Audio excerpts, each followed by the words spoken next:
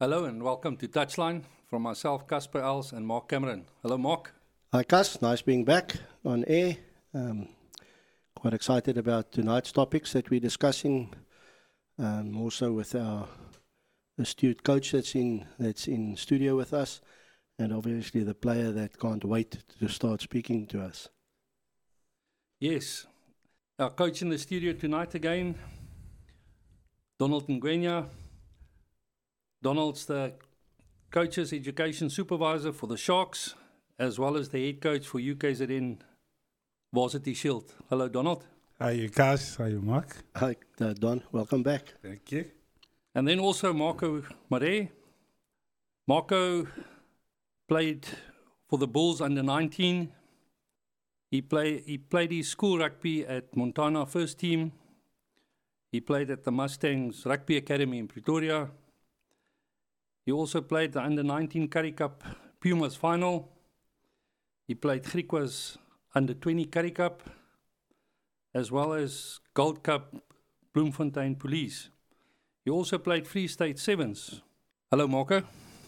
Hello, Gus. Hello, Mark. Hello, Donald. We are talking about the position of fullback, number 15 in the game of rugby. Donald, the question to you, the responsibility of a fullback in the game of rugby. How would you describe that? Couple of things for me, because positional play is very important for me in defense and also attack.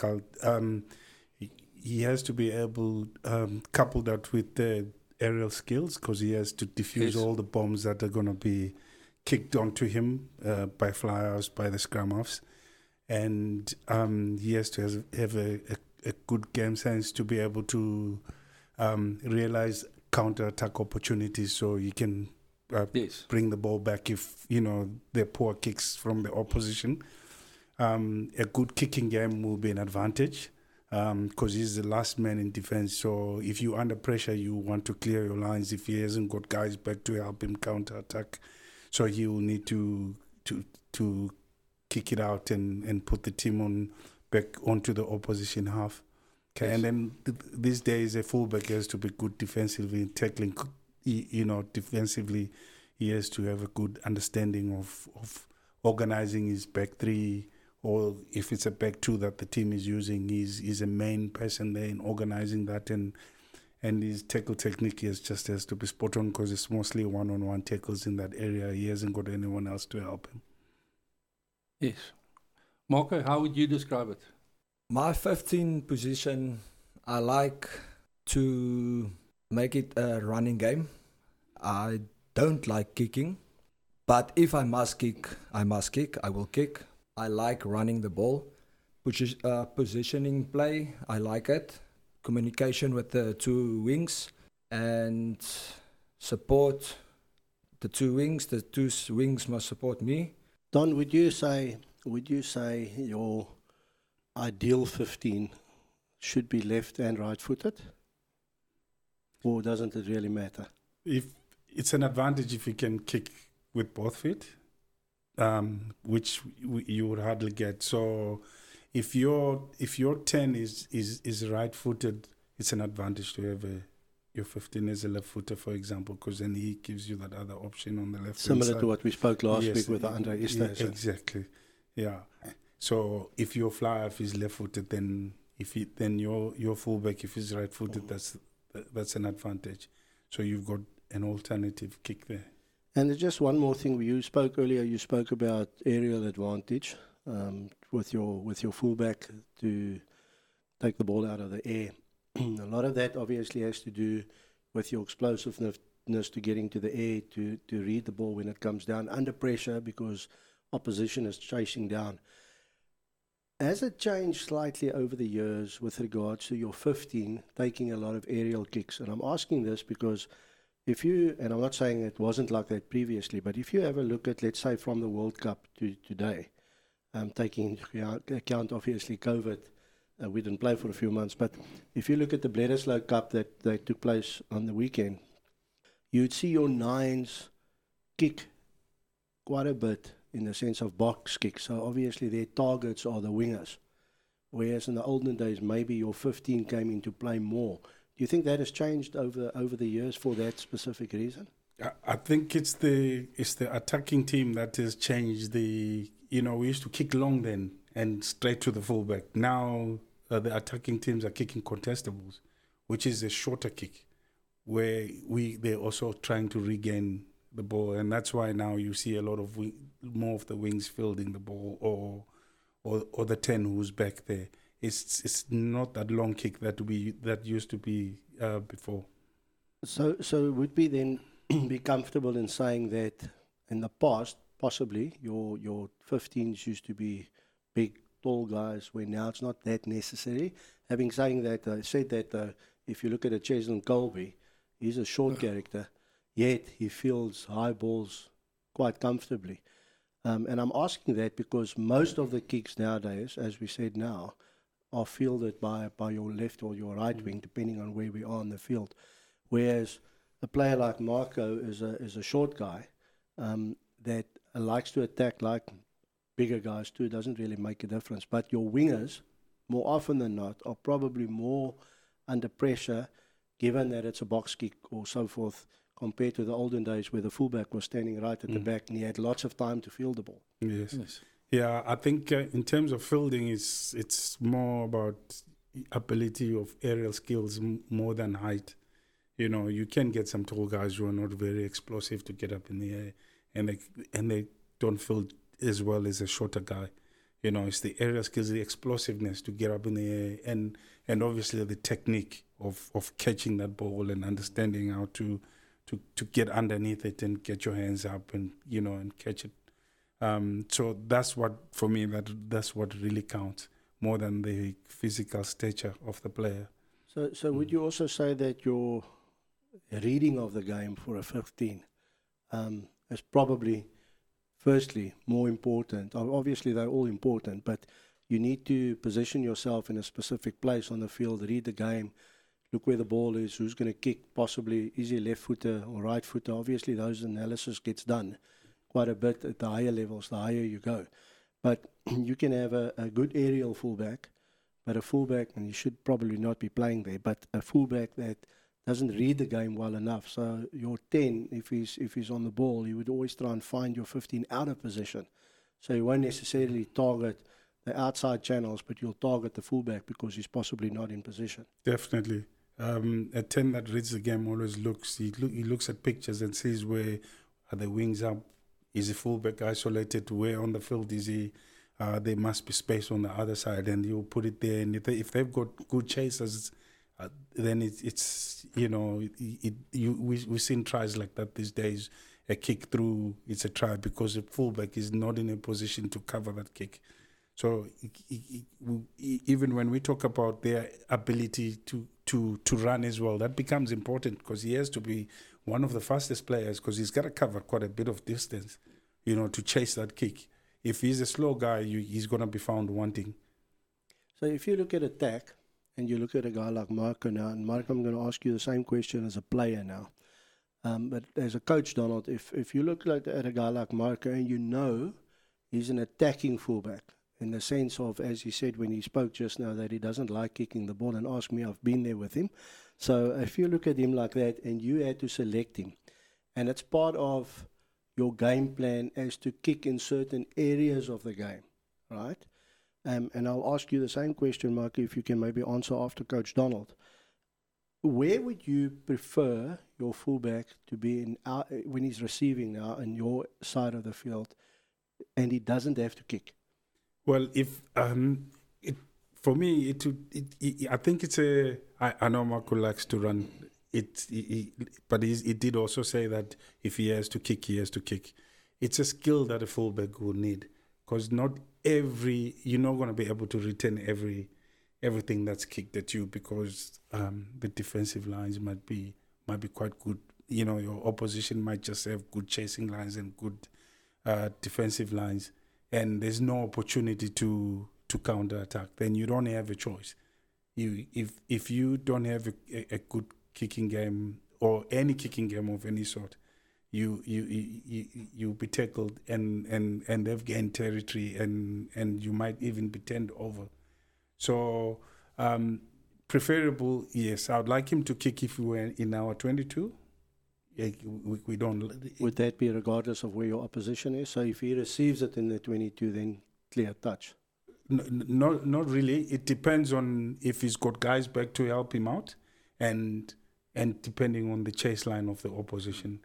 So if he's in our 22 and they've got a poor chase line and he's got guys back, the wings are back, and maybe even the centers are back, and there's an opportunity and space to counter-attack, for sure, we have to go for it. And irrespective of where we are, you know. But if that is closed down and there's no space and he hasn't got guys to help him out, he hasn't got a choice, but he has to get us out of trouble. So then, Marco, if I look at you as an attacking fullback, and I know New Zealand play like this as well, it's a mentality thing as to, I think South Africa are different. I think it's changed over the years, maybe, more so in the last year since Rassie has been in there. And I'm saying this because if you look at New Zealand, their first mindset is to attack, whereas South Africa's first mindset is to play safe. And if you look at you, Marco, then obviously you fall in the New Zealand category side of it, where we say attack first and then look. What makes you decide whether you want to attack, other than gut feel, obviously, because that's an automatic thing that's within you, but what makes you decide now's the time for you to attack and not kick? I think it happened to me quite a lot. If I'm alone at the back, there's one or two guys come and defend me, then I would rather kick or attack, but I will see the lines that are coming to me. So then I will decide kick or not. One guy, I will never kick. I will never kick if there's one defender on me, 22 or before the in front of the half. In a 22, I won't kick if there's one defender. I like the spacing at the back. That's why I prefer 15. I like space. I like running. I don't like kick. But like I said, if I have to kick 3 or 4 defenders, or maybe 2, the lines that are coming to me, then I will kick. But 1, I won't kick. Like says Don, would you like to have a player like that in your side? It's a risky play, but yeah, like I said, if you assess what's in front of you and you make the decision out of that, so if he pulls it off, Cass. Good. Yeah, so just to say now, if you look at, and we're joking obviously the way we're talking about it, but in reality, if you're in a crunch game, sometimes it works for you and sometimes obviously it doesn't. You see that at international level. But if you've got an attacking mindset, even as a coach, because that's part of your game plan, obviously, and you have a guy like Marco in the back, where, let's say, safety isn't the first choice, okay, because he likes to attack. Surely as a coach, and he's a very good player, surely as a coach, then you would play around that to make sure your, call it them wingers then, if you want to fall back quick enough, because you know first priority is to attack. Is that, would you plan around that? Yeah, what I was saying, we'll have a kick counter policy that we follow, you know. So if the opposition kick to us, what are the things that we're looking for to be able to counter attack? So he's got to go through that checklist that we would have practiced it, you know, like have they got good chase lines? Do we have guys back? Where's the space? And is there space? So he will have that in his head because it's something that you would have trained and there's a policy that you follow, or a process, if I may put it that way, a kick counter process that you follow as a team.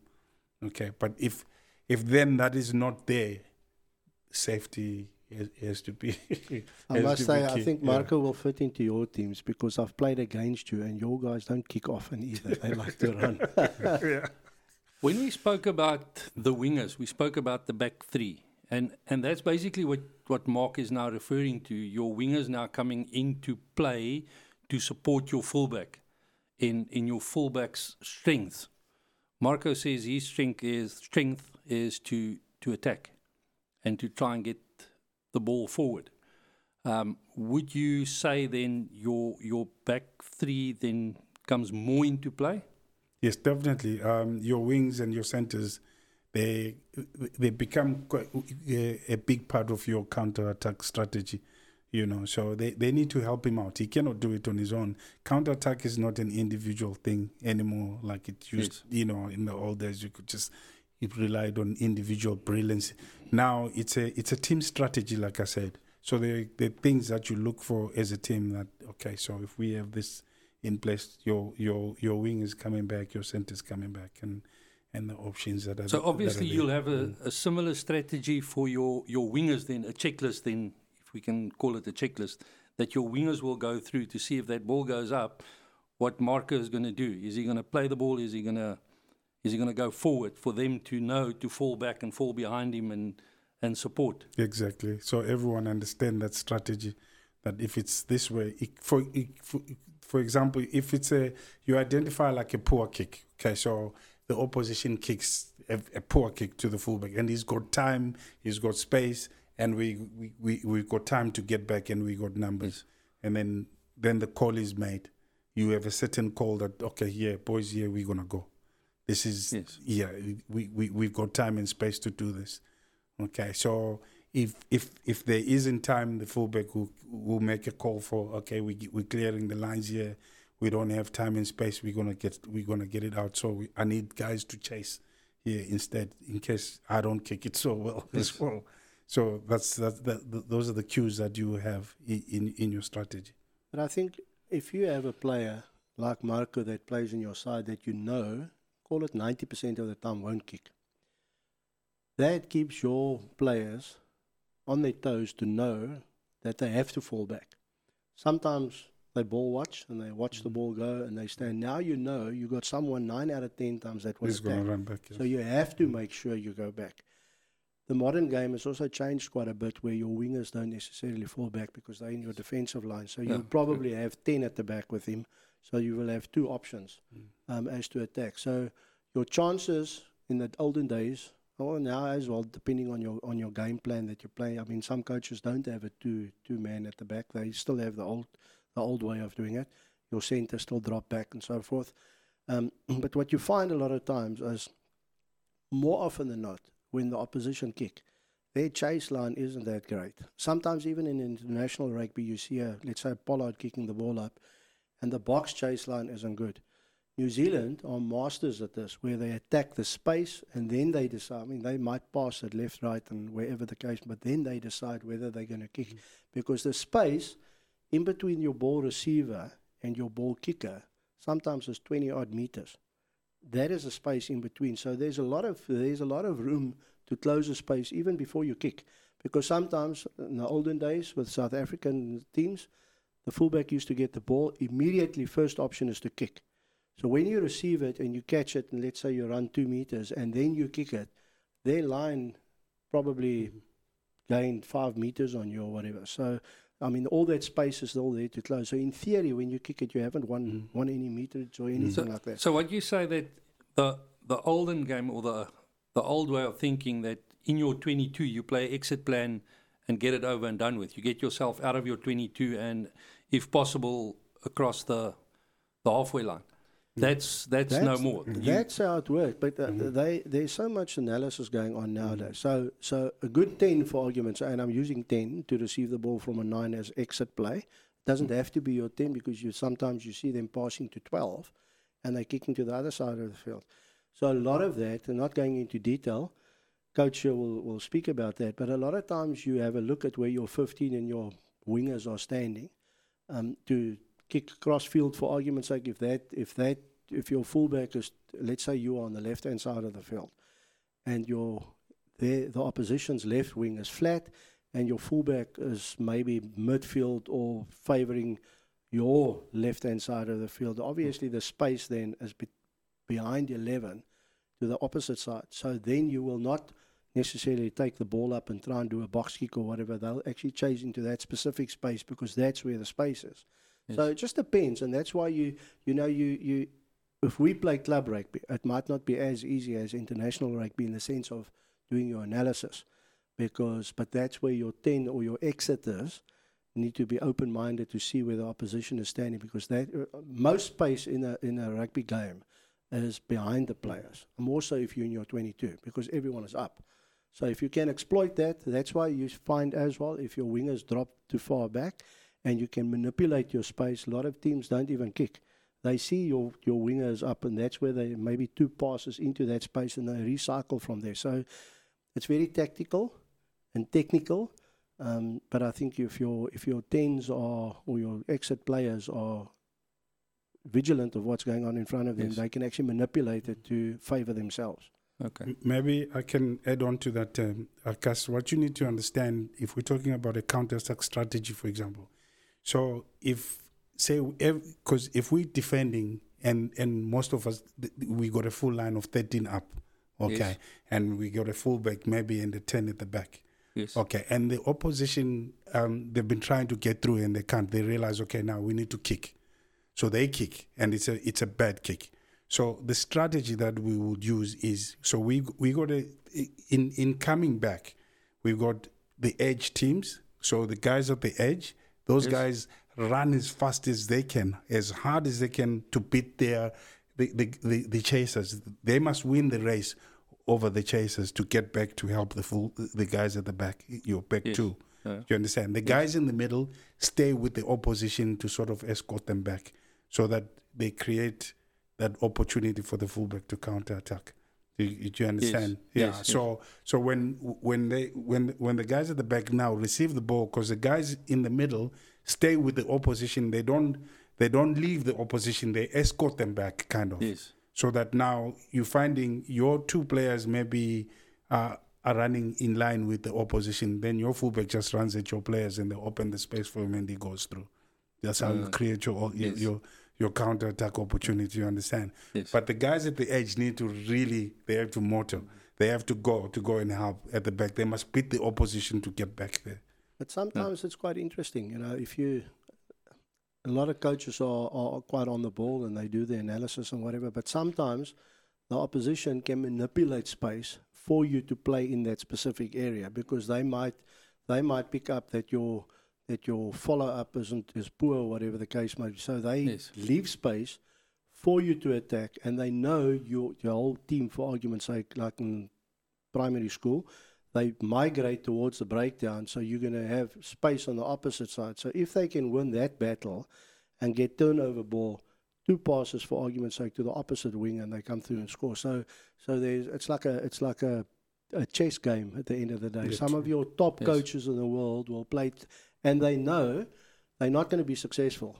But they try and manipulate it for when you make a mistake. The players will already know, this is where we're going. That's what's happening. Patience until the opposition team make a mistake, and that's exactly the same space where they will counter into. But they would have manipulated it for them to gain. Yes. You agree, Marco? I think I will change the part of when you have to kick, when you don't have to kick.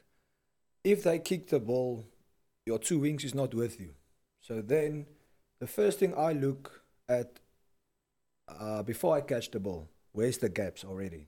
So when I catch the ball, I already know where's the gaps. Is there gaps or not? The second thing I look at, where the 2 wingers and the fullback is. If they are out of position, I'm going to kick for a winning field. So it is important for the wingers to fullback the opposite side. But the thing is, the positive thing for me, I can kick left and right. 90% of the time, they won't kick me out of position. So they can kick on the left-hand side, I can kick right. Right-hand side, I can kick left. So that is for me, from my side, positive. So, yeah, like I said, I don't like kicking. But, yeah. No, but it is. It's you spoke to, it's good to hear, because you don't find that often, where you have a fullback that is left and right footed, you know, so it's an advantage. Which is good. Now on that point, what would you say is the physical attributes that you would look at for a fullback? Pace, you need speed, you need explosiveness. Because like I said, he's got quite a bit of distance to cover. Yes. Okay, it doesn't necessarily need to be your big, tall, big I mean, look at Damien McKenzie. He's Yes. one of the best counter-attack fullbacks you can ever get. Quick feet. You We know, spoke yeah, about the other exactly. day. Yes, He's, quick he's, feet. he's Brilliant. explosive. He's got Yeah. good feet. He's got good game sense. As Marco said, he can identify where the space is and he can attack into those spaces. So he's not a really tall fullback. But then you get your Jody Barrett. On the other hand, he's quite a tall guy. Yes. You know, he's good aerial. He's Yes. got a nice boot on him. So He's physical. he's physical. So you can use either or, depending on how you want to play. But even Mackenzie, I mean, Mackenzie is similar stature to Marco now, for argument's sake. But he too doesn't like kicking. But that is a New Zealand trend, though. They don't like kicking the ball because they know when they kick, they give the opposition the ball. And the New Zealanders are more lethal at turnover when you're kicking at them. That's why they attack. And they are master manipulators of space. So where the box back themselves by doing proper box kicks, and because we know our aerial skills are good, and if we can get ball in hand. So it's changed over the years where we sent a few guys to migrate towards the ball. Now we know our aerial skills are good. So we only need a chaser and maybe one. And the rest of the guys line up, because the All Blacks on turnover ball, they would create space on the outside. But they've got such skills, their players, and their running lines are so good. They can create space in turnover ball in midfield, out wide, doesn't matter where. But Damien McKenzie himself, and Don mentioned that now, he's one of the prime classic examples of a small fullback that loves attacking, and his feet and his game management and his reading ability is exceptional. So is that one of the attributes that you would look at, Mark? I think so, because, I think the game obviously isn't played at the back. So that specific person, and we always say you need to look for work and so forth, but you need to make sure that you look for work at the right time, because if it's turnover ball, then you've obviously got a problem at the back. I think your fullback is one of the key positions specific on a field, because firstly, on defense is your last line of defense. So it has to be someone that is quick enough to catch the opposition depending on where they go. Firstly, his positional play has to be great, because if you're out of position, a top fly-off would always catch you out of position. It's as easy as that. But in attack, I think is also vital. So you look at a guy like Damien McKenzie, you look at a guy like Damian Willemse. They can both play 10, they can both play fullback. And that is the importance of getting that guy. If your 10 is out of position, your 15 can slot in there, because he thinks on his feet. He's got good vision, good communication skills. As a 15, you have to have that. Yes. Slightly different to depending on your game plan, where you have to push your wingers up or get them back or so forth. More so if you've only got two guys at the back. But everyone needs to know where they are at, and communication skill for that specific guy is similar to your 10. So if we can sum that up, then your 15 should be somebody that's quick. He should have the aerial skills to secure the ball. He should be able, if possible, to kick with both feet, and he should be able to read the game. Definitely. I think reading, look, the game has changed so much. You can look at your number 1 prop to number 15. They must all read it. And it's changed so much. Their skill levels have changed over the years and that. But I don't want to, we're talking 15 now, but I don't want to say that he's the vital person. But he is vital for a team to progress to wherever you want to go to, because a lot relies on him. He has no mates next to him to make a decision for him at the back. He's on his own. He is the one that needs to get his team on the front foot when they kick behind.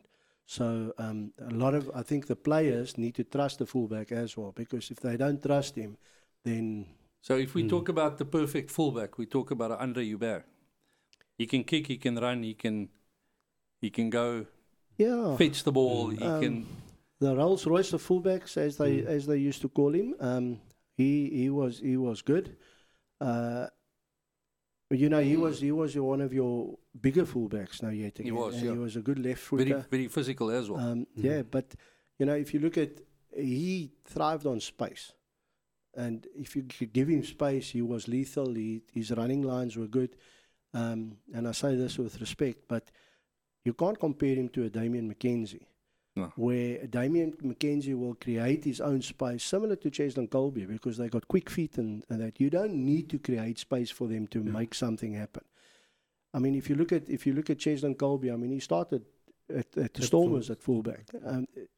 Space was good for him, but you look at him now on the wing. You do not need to give him space. He will create space for everyone else. The thing is, with a player like that, like we said with Markana, if you know your fullback doesn't kick, the rest of your team needs to fall back to support him. So when he goes into space, he will automatically then suck in 2 or 3 defenders. So you need to be next to him for him to offload and that. Otherwise, he will die with the ball. And not always would that be his fault because the people don't follow up. Yes. Let's not forget also he's joining the line and assisting in attack. Yes. That's a very, look at Apelele Fassi, he's Yes. very quite He good needs at it. to read it as to when to do it. You know, when Yes. to come into that line and just inject that extra pace into your attack. Yeah, remember Christian Cullen from Yes. the how good Yes. was he in that? So And the thing is with that, definitely, you know, you go onto a training field and you can train it as much as you want to. Every game is different. So you can put opposition in front of you. Tomorrow we play Wales, for argument's sake. Their positioning is slightly different to England. So your players need to read what is in front of them. Obviously, the analysis would have been done as to who's good off the left foot and who's good off the right foot and how do they keep the ball in hand when they run. So all those little things make a big difference at the end of the day. But your linking is important and your timing of your run. That's why when you do a backline move, for argument's sake, just to put it into perspective, on a training field, it works 9 out of 10 times because you've got no opposition in front of you. There's no pressure in front of you. When you do it in a game and it works, you will hear the commentator say that's a training field exercise that they've done over and over and over. But you might see it work once. Sometimes it doesn't work because the opposition is different, the angles are different, you never know what Yes. to do. Thank you. Then we move on to the Vodacom Super Rugby. Emirates Lions 23, DHL Stormers 17. Pakisa Pumas 27, Tafelaga Griquas 21. Toyota Cheetahs 19, Vodacom Blue Bulls 17. Donald, your thoughts on these games? I'm still very much impressed with the Cheetahs. That's Yeah. the way they play.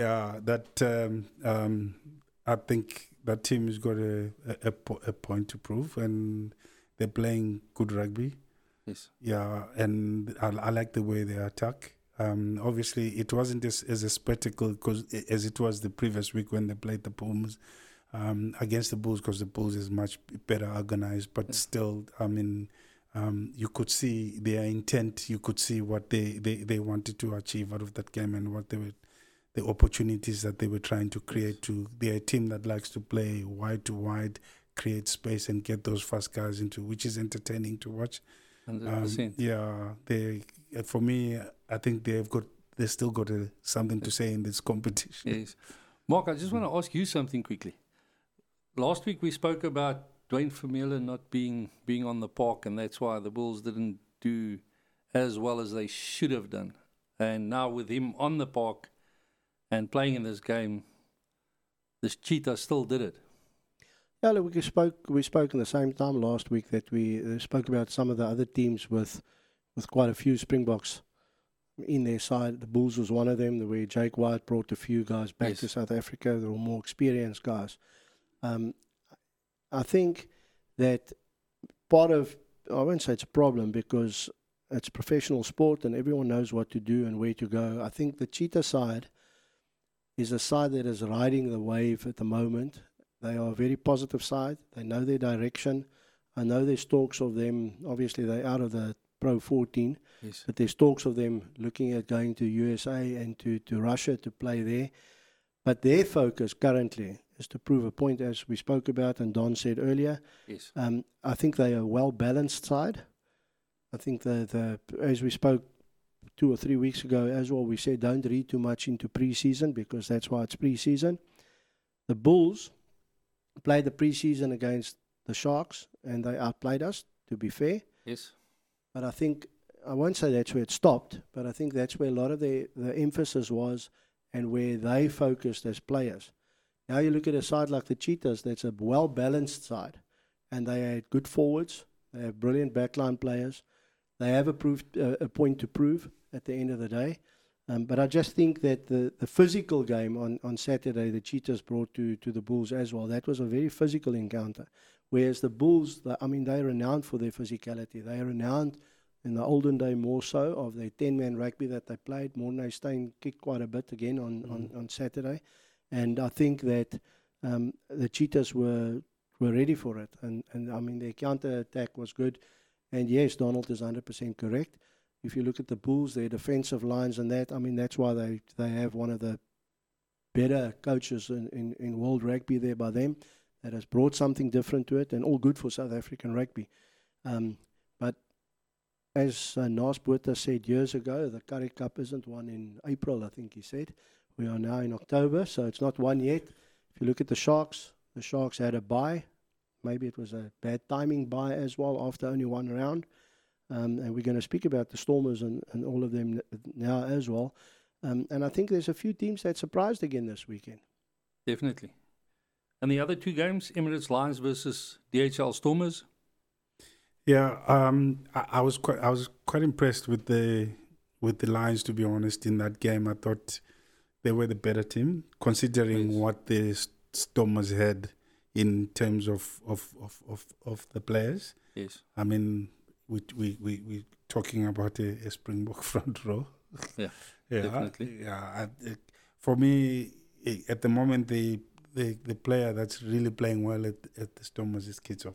Yeah. He's the one who's standing out for me. The others haven't come through as yet, and I think they still trying to find their form, or they're getting to their form. He's the one that's standing out each game. If you look at from that Superfan game and you go to that green and gold game, and he's been consistent. Yeah, the other guys' form have been up and down.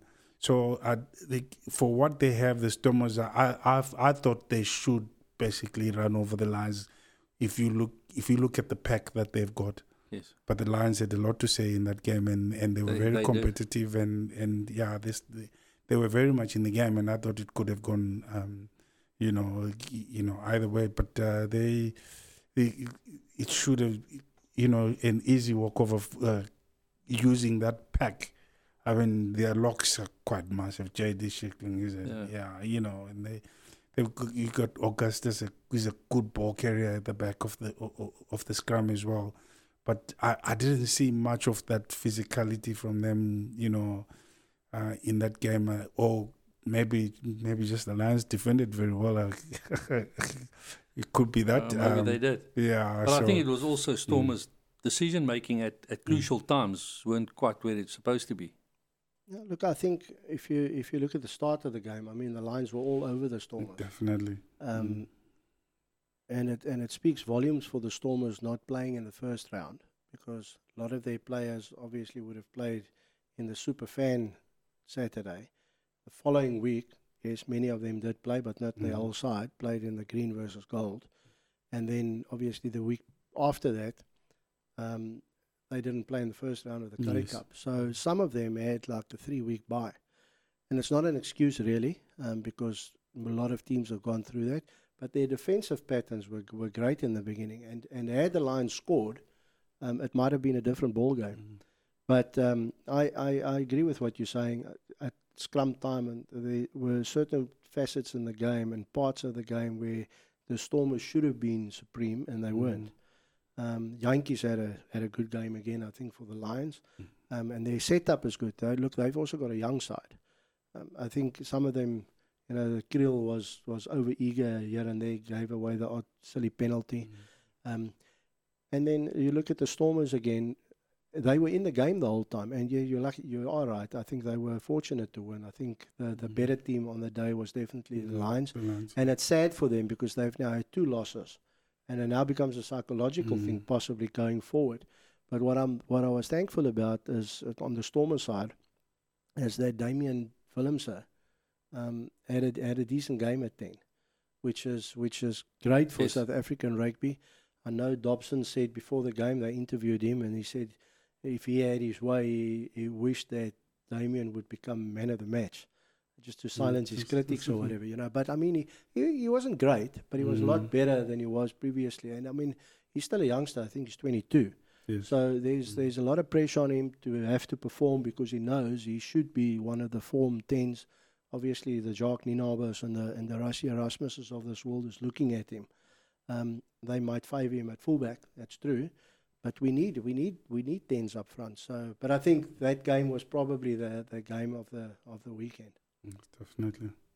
And then the two minnows, the Pumas and the Griquas, they actually went quite well. It was a good contest. It was a good contest. Yeah, it was a good contest. I think That's what surprising a couple of people. Everybody almost expecting the Griquas to beat the Pumas. Yeah, I think more so at home. You know, when Griquas play at home, they're a different kettle of fish. Yes. But I mean, it was stop-start for both teams, and I think the one got the upper hand and then the other one.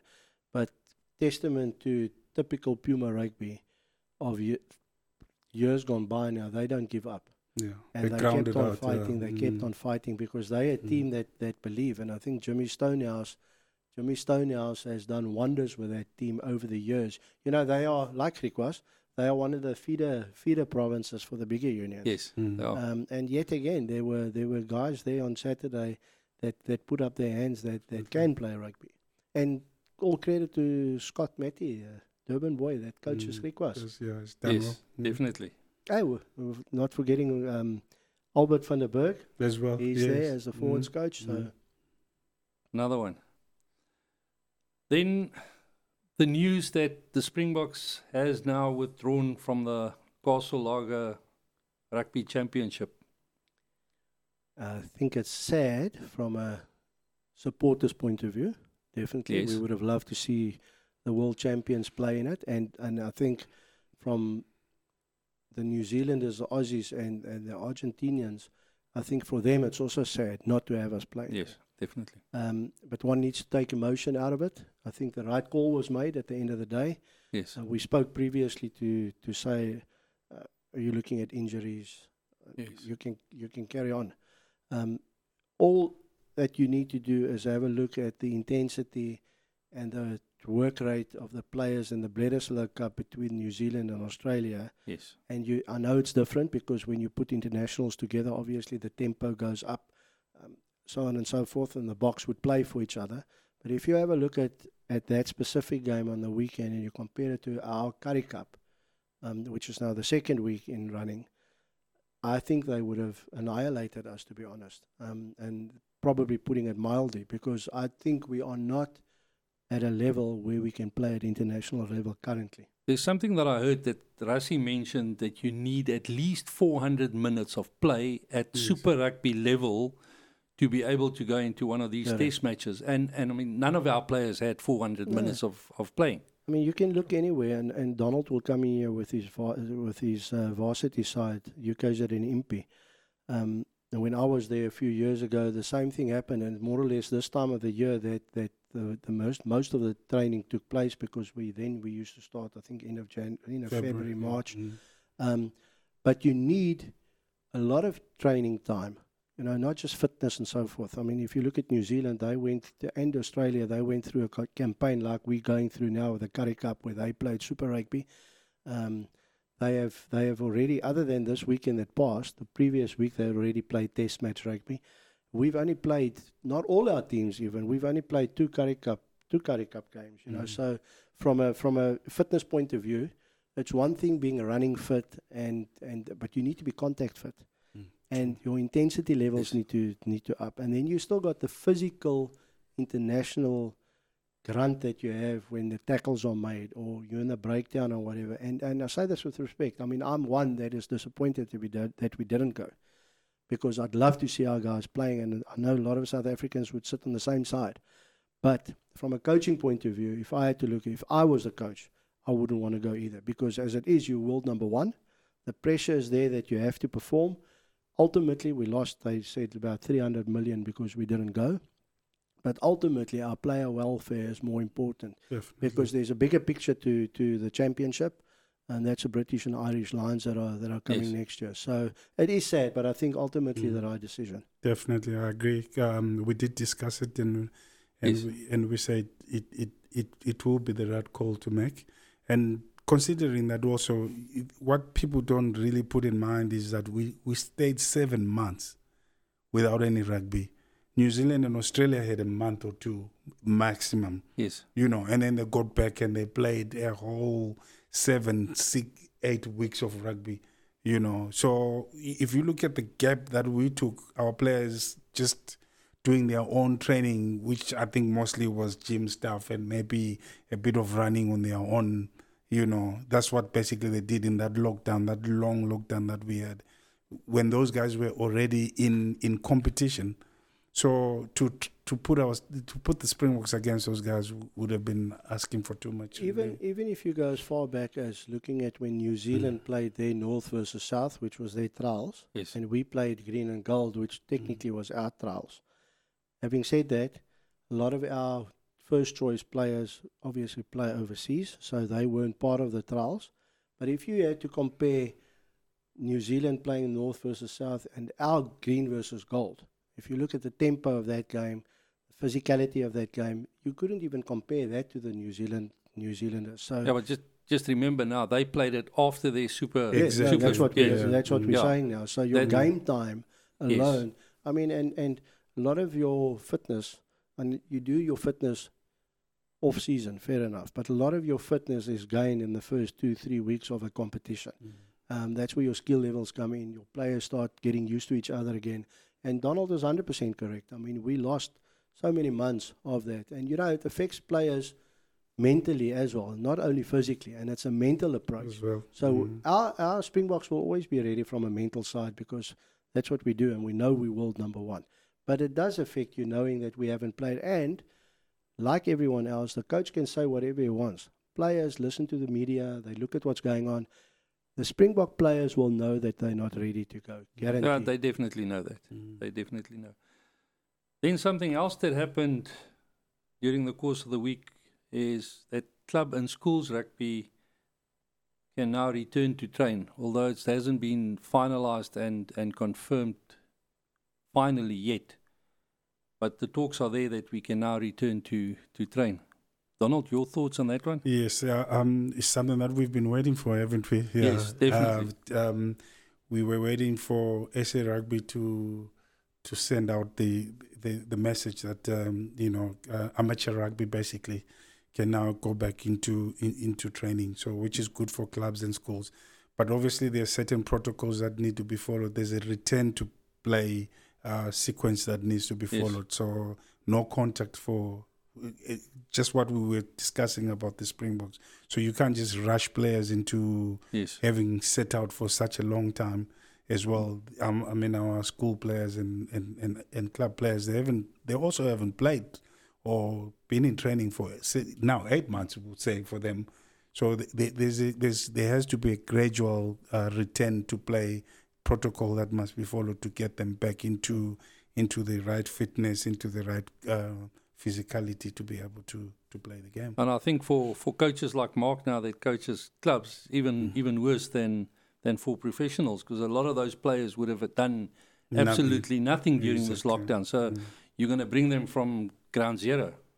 Yeah, definitely. Look, there are a few, obviously worldwide, that are natural guys that go to the gym, that make sure they're physically sound. But you do have the other ones that prefer to be pushed. And you need to be on top of them to do certain things. But regardless, even those guys in the last 7 to 8 months that have gone to the gym, that have done certain things, they are possibly gym fit, but they're not rugby fit. So, I mean, there's a lot of things. I mean, even in the beginning when you get back now, you won't necessarily take out, well, I won't as a coach, take out contact shields and all of that. There's other things that you will work on, the fitness and the skills maybe and so forth, before that happens. But that is still part of the protocol. So, I mean, that's still in the future, So, but I think it's even worse, Donald, than pre-season rugby. Because pre-season rugby, we would have been off, call it 2 months or whatever it is, and then start. We are now starting some of these guys And you could see that without mentioning names now, you could see that with some of our professional players, and we spoke about one a week or two ago, that's from the south. You could actually see that they've gained weight. You know, so I mean that's at a professional level where you must be at a specific level. At club level, I mean, you talk Premier Division, you talk First Division, you talk Third Division. I mean, those guys are worse off than others. And some areas of ours don't even have facilities to do certain things, so you don't have that opportunity either. Yes. For me, the challenge though is going to be, even though the go-ahead has been given now, we're not playing until next year. Correct. Yes. You see, Yes. amateur rugby can only play until next year. Yeah. So this is going to be a really long off-season. And how many of those club players are actually going to come to training Exactly. now? How yeah. do you get them? How do you see, entice so- them so to come if they that's know where the challenge they're only is. going to play after December, after the December holidays? Look, I think if we just look at the Mamsam Rugby Club, there's a few players that are quite keen to come back, and obviously we're just waiting for the go-ahead from the union to say we can start.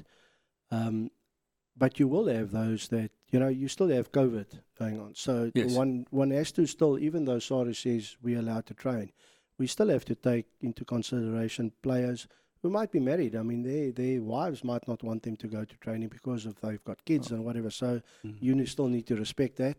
I think it's important from a mindset point of view to make everyone understand that you will follow the protocols and everything would be fine. But those ones that if they don't come to training, I don't think one necessarily needs to force them to do that, although they need to understand if they're part of your first team mix, for argument's sake, they need to be part of something for us to progress. Because if you do it, and Donald's saying this 100% now, to say it's going to be a very long pre-season. Yes. The difference this year would be that your fitness levels will be up quicker than it would have been in the past, maybe. So then it gives you time to develop your skills and your game plan, where in the past, we start in January and players might only start arriving at your club end of February, mid-March, because they don't like pre-season. Then you start with game plan and all of that. And some of your bigger clubs are well in advance where you are. I think this will possibly level that playing field where your game plan and your structures and that would be in place sooner than it would have been, let's say, in the beginning of this year. Yes. Then the rugby employers elected their first women executive member. The body that represent the employers of the South African professional rugby players elected Vera Mani, Southwestern District CEO, as the first female executive committee member at its annual meeting. And with this, our own Edward Kutsia, the Shark CEO, is also elected to that committee. Donald? Yeah, it's a good step going forward for women's rugby. That we spoke about the referees the other week, and opportunities being created for them. This is a step in the right direction as well in management, to see that women are involved, because the game has changed so much now. It's not just a men's game only, so it's very inclusive, and women are very much part of it. So I think it's great that we're seeing such opportunities being created for them. Agreed. I can't see why they can't sit at that level. If you look at where women have been introduced to the game of rugby, and I'm not talking women's rugby, I'm talking men. You look at the physiotherapists that I've gone with, you have doctors, you name it, they are part of men rugby in any case. And it's also nice, the ladies are the creative people at the end of the day. And if you put someone like that in a position where they can bring something different to the table, and sometimes, it's like anything else. You look at any committee, if the same committee is elected year in and year out, you would probably find that specific club or province will stagnate at one stage because you're not going forward. So I think with the ladies' input at the end of the day, whether it's right or wrong, it's immaterial.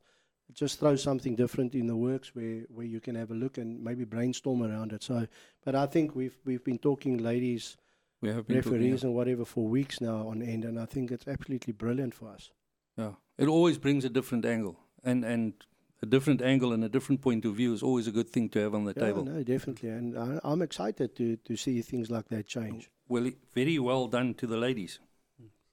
Rassie Erasmus and Brian Abana has been appointed to the influential World Rugby Committee.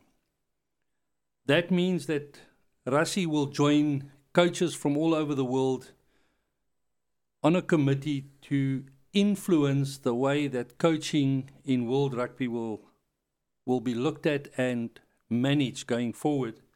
And Brian Abana will be on the Players Committee that will influence it, the World Rugby from a player's point of view.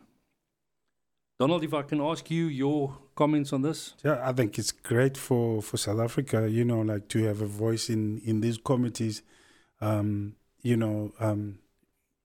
These committees, World Rugby committees, have been dominated mostly by Northern Hemisphere,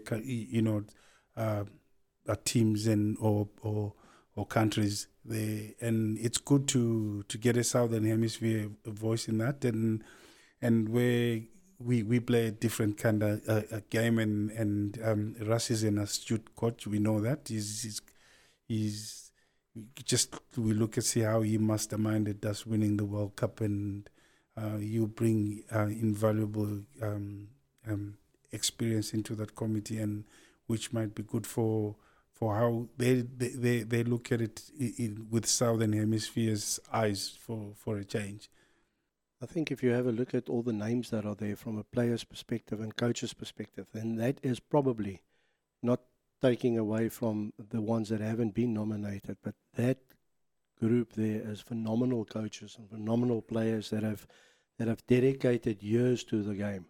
And it's always nice to see, it's like us coaching after playing, it's always nice to see these guys giving back to rugby, to the rugby world.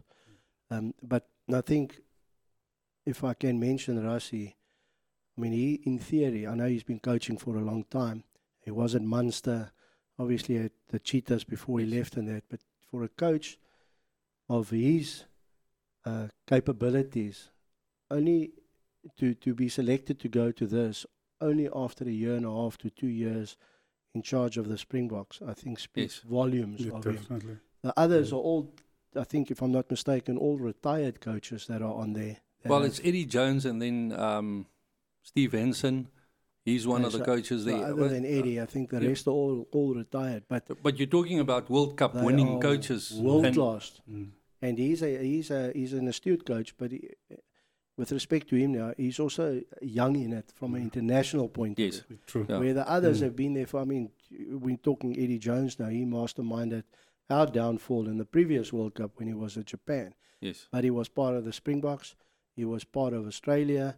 So Eddie Jones, current coach, a world coach in many, many areas of it, where Rassie has been selected to take part in that specific panel, only after, call it 2 years of being South Africa coach. And I think it's great. It's great for South African rugby. Well, to have two voices at these committees, or on these committees, and to talk to these committees and bring the South African plight to them is phenomenal. Definitely. We haven't had that much say in world rugby in the past. That's great, and I'm excited, and it makes one proud to be South African.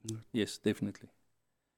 Then making us proud being South African, Werner Kok and Pieter-Steph du Toit has been nominated as Player of the Decade. Mark? Yeah, and it's exciting. It's going to be tough, and we need the listeners to go online and vote for them, because it's a voting process as well. Yes. Werner Kok obviously is close to home. He now plays for the Sharks. Pieter-Steph du Toit is an ex-Shark. So from a Sharks point of view, it's great to see them there. But from an international point of view, I think it's brilliant and well deserved. I mean, Pieter-Steph du Toit is World Player of the Year. He's shown over the last few years what he's capable of, whether he plays at flank or at lock. I mean, he's playing at flank now, which is obviously not accustomed to him, but he's one of your world's best flanks at the moment. Werner Kok, from a sevens point of view, he's like an energized bunny. He never stops. His work ethic is phenomenal. So let's hope they stand a good chance. But they're up against it because there's some world class players that have been nominated too. Yeah, Peter Steff for me, he's been outstanding. He's really. I don't know if you've been watching that Chasing the Sun documentary. Who hasn't, Donald? Yes, yeah. And his interview, one of his interviews there, he was saying as a little boy he was lying down watching the skies and dreaming of being, this is exactly what he's talking about. Look at the accolades he's being now given to, or nominated for. And you can see that's from being a child, a little boy, his desire, his hunger, he's put everything into it. He's well deserved. I think he's... We spoke about positional play, and we spoke about being born into that position. And yeah, you're actually talking about a player that's born into that jersey. He wanted that jersey from day one. Exactly, when he was a little kid. Yes. Then Bristol on standby for the Premiership final. Mark? That's exciting for them. If you look at where they come from, they haven't won much over the last few years. They're on standby, obviously, to play in the final, possibly, if Wasps withdraw due to COVID issues. And they lost in the semi-final, obviously. So with COVID coming into play, they might go into the finals, and good for them. I mean, they've played some awesome rugby. New coach, obviously, that is there, that has taken the club to different heights, and I think their coach said that they are ready for the final if that decision is made. I think it's difficult probably to prepare not knowing whether you're going to go into a final or not, because obviously they aren't in the final until Wasps withdraw. And for them then to win it would be absolutely phenomenal from a preparation point of view and a mindset point of view. Yes. But as the coach said, they are prepared, they are ready to go, and like they did in the weekend that's gone by to win the other tournament, they might surprise the opposition. Yeah, taking into consideration on Friday, they won the European Cup Challenge. Yes. Yeah, so they've been playing really good rugby. Yes. Risky, though. No, it's 100%. scary rugby they play. But I mean, it's Marcos kind of game. yes. But I mean, they run from everywhere. That would give them a lot of confidence. I mean, Yeah. but if you look at some of their players that they have, I mean, they have some incredible players themselves. But they obviously, by winning that final, Yes. would give them quite a bit of confidence to know that they can actually play. And I mean, their coach said it in the week. They are not scared to go and prove what they can do if they do go to the final, and good for them. And then talking about finals, Mr. Nigel Owen had probably one of his worst ends to a game. Would you like to elaborate on that, Mark?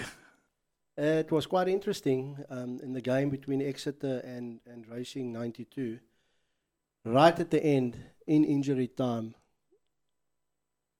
Exeter had a kick at goal, and Nigel Owens asked the timekeepers to adjust the time because obviously there was a delay in something. So in the interim, between them trying to adjust the time and re-kick off, there was a time slot difference. So Racing 92 believed that they could actually kick off again, and Nigel Owens wasn't sure because he asked them to obviously manipulate the time because of the incident.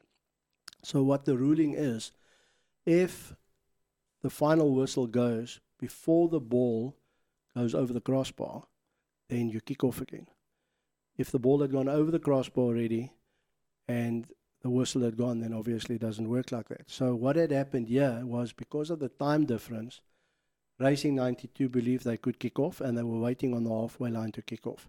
Where Exeter, on their side, they obviously thought it didn't happen. So Nigel Owens had to then ask the timekeepers to clarify.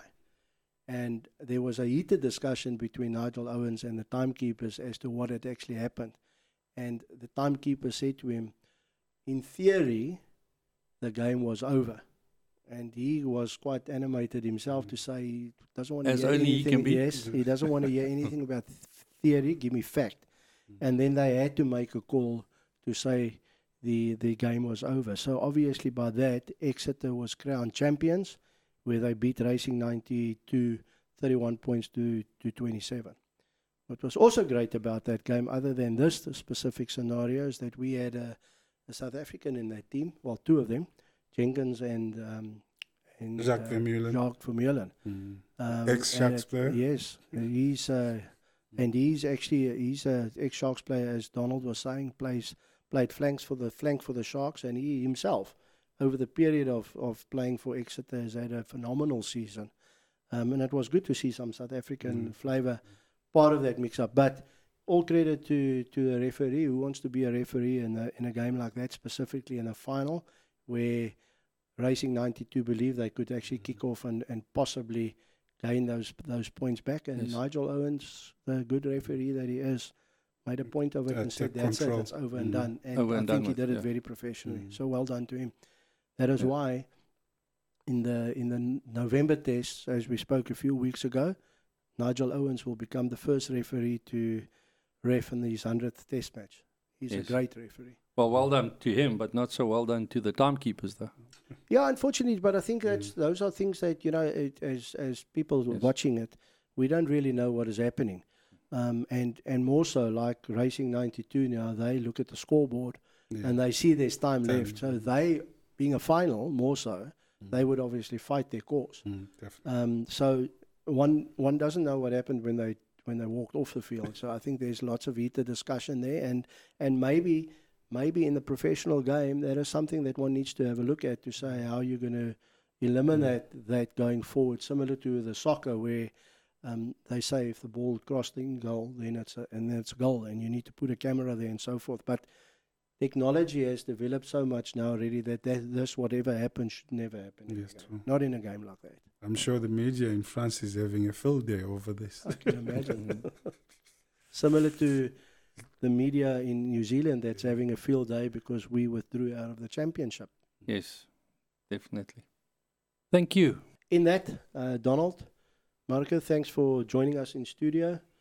Looking forward to touching base with you guys again in the near future. Marco, all the best for you as the season starts and you guys go back to training. Donald, with you and the Varsity Shield, when you guys get going again, all the best for that, and keep flying the Durban flag high. That's a pleasure. I've enjoyed our chats here. It's been quite enlightening for myself as well, and I hope the listeners enjoyed the topics that we've Sure discussed. they did. I think they're going to miss your voice. Donald, thank you very much for joining us again. Thank you for all your insight, for all your knowledge and sharing your knowledge with us. It was definitely insightful for me. I learned Thanks, a Gus. great deal from you. Thank you. Marco, thank you for joining us tonight. Thanks for your input, and all the best for you going forward. Then from myself, Casper Els, Mark Cameron, thank you for joining Touchline, and may you have a great rugby week.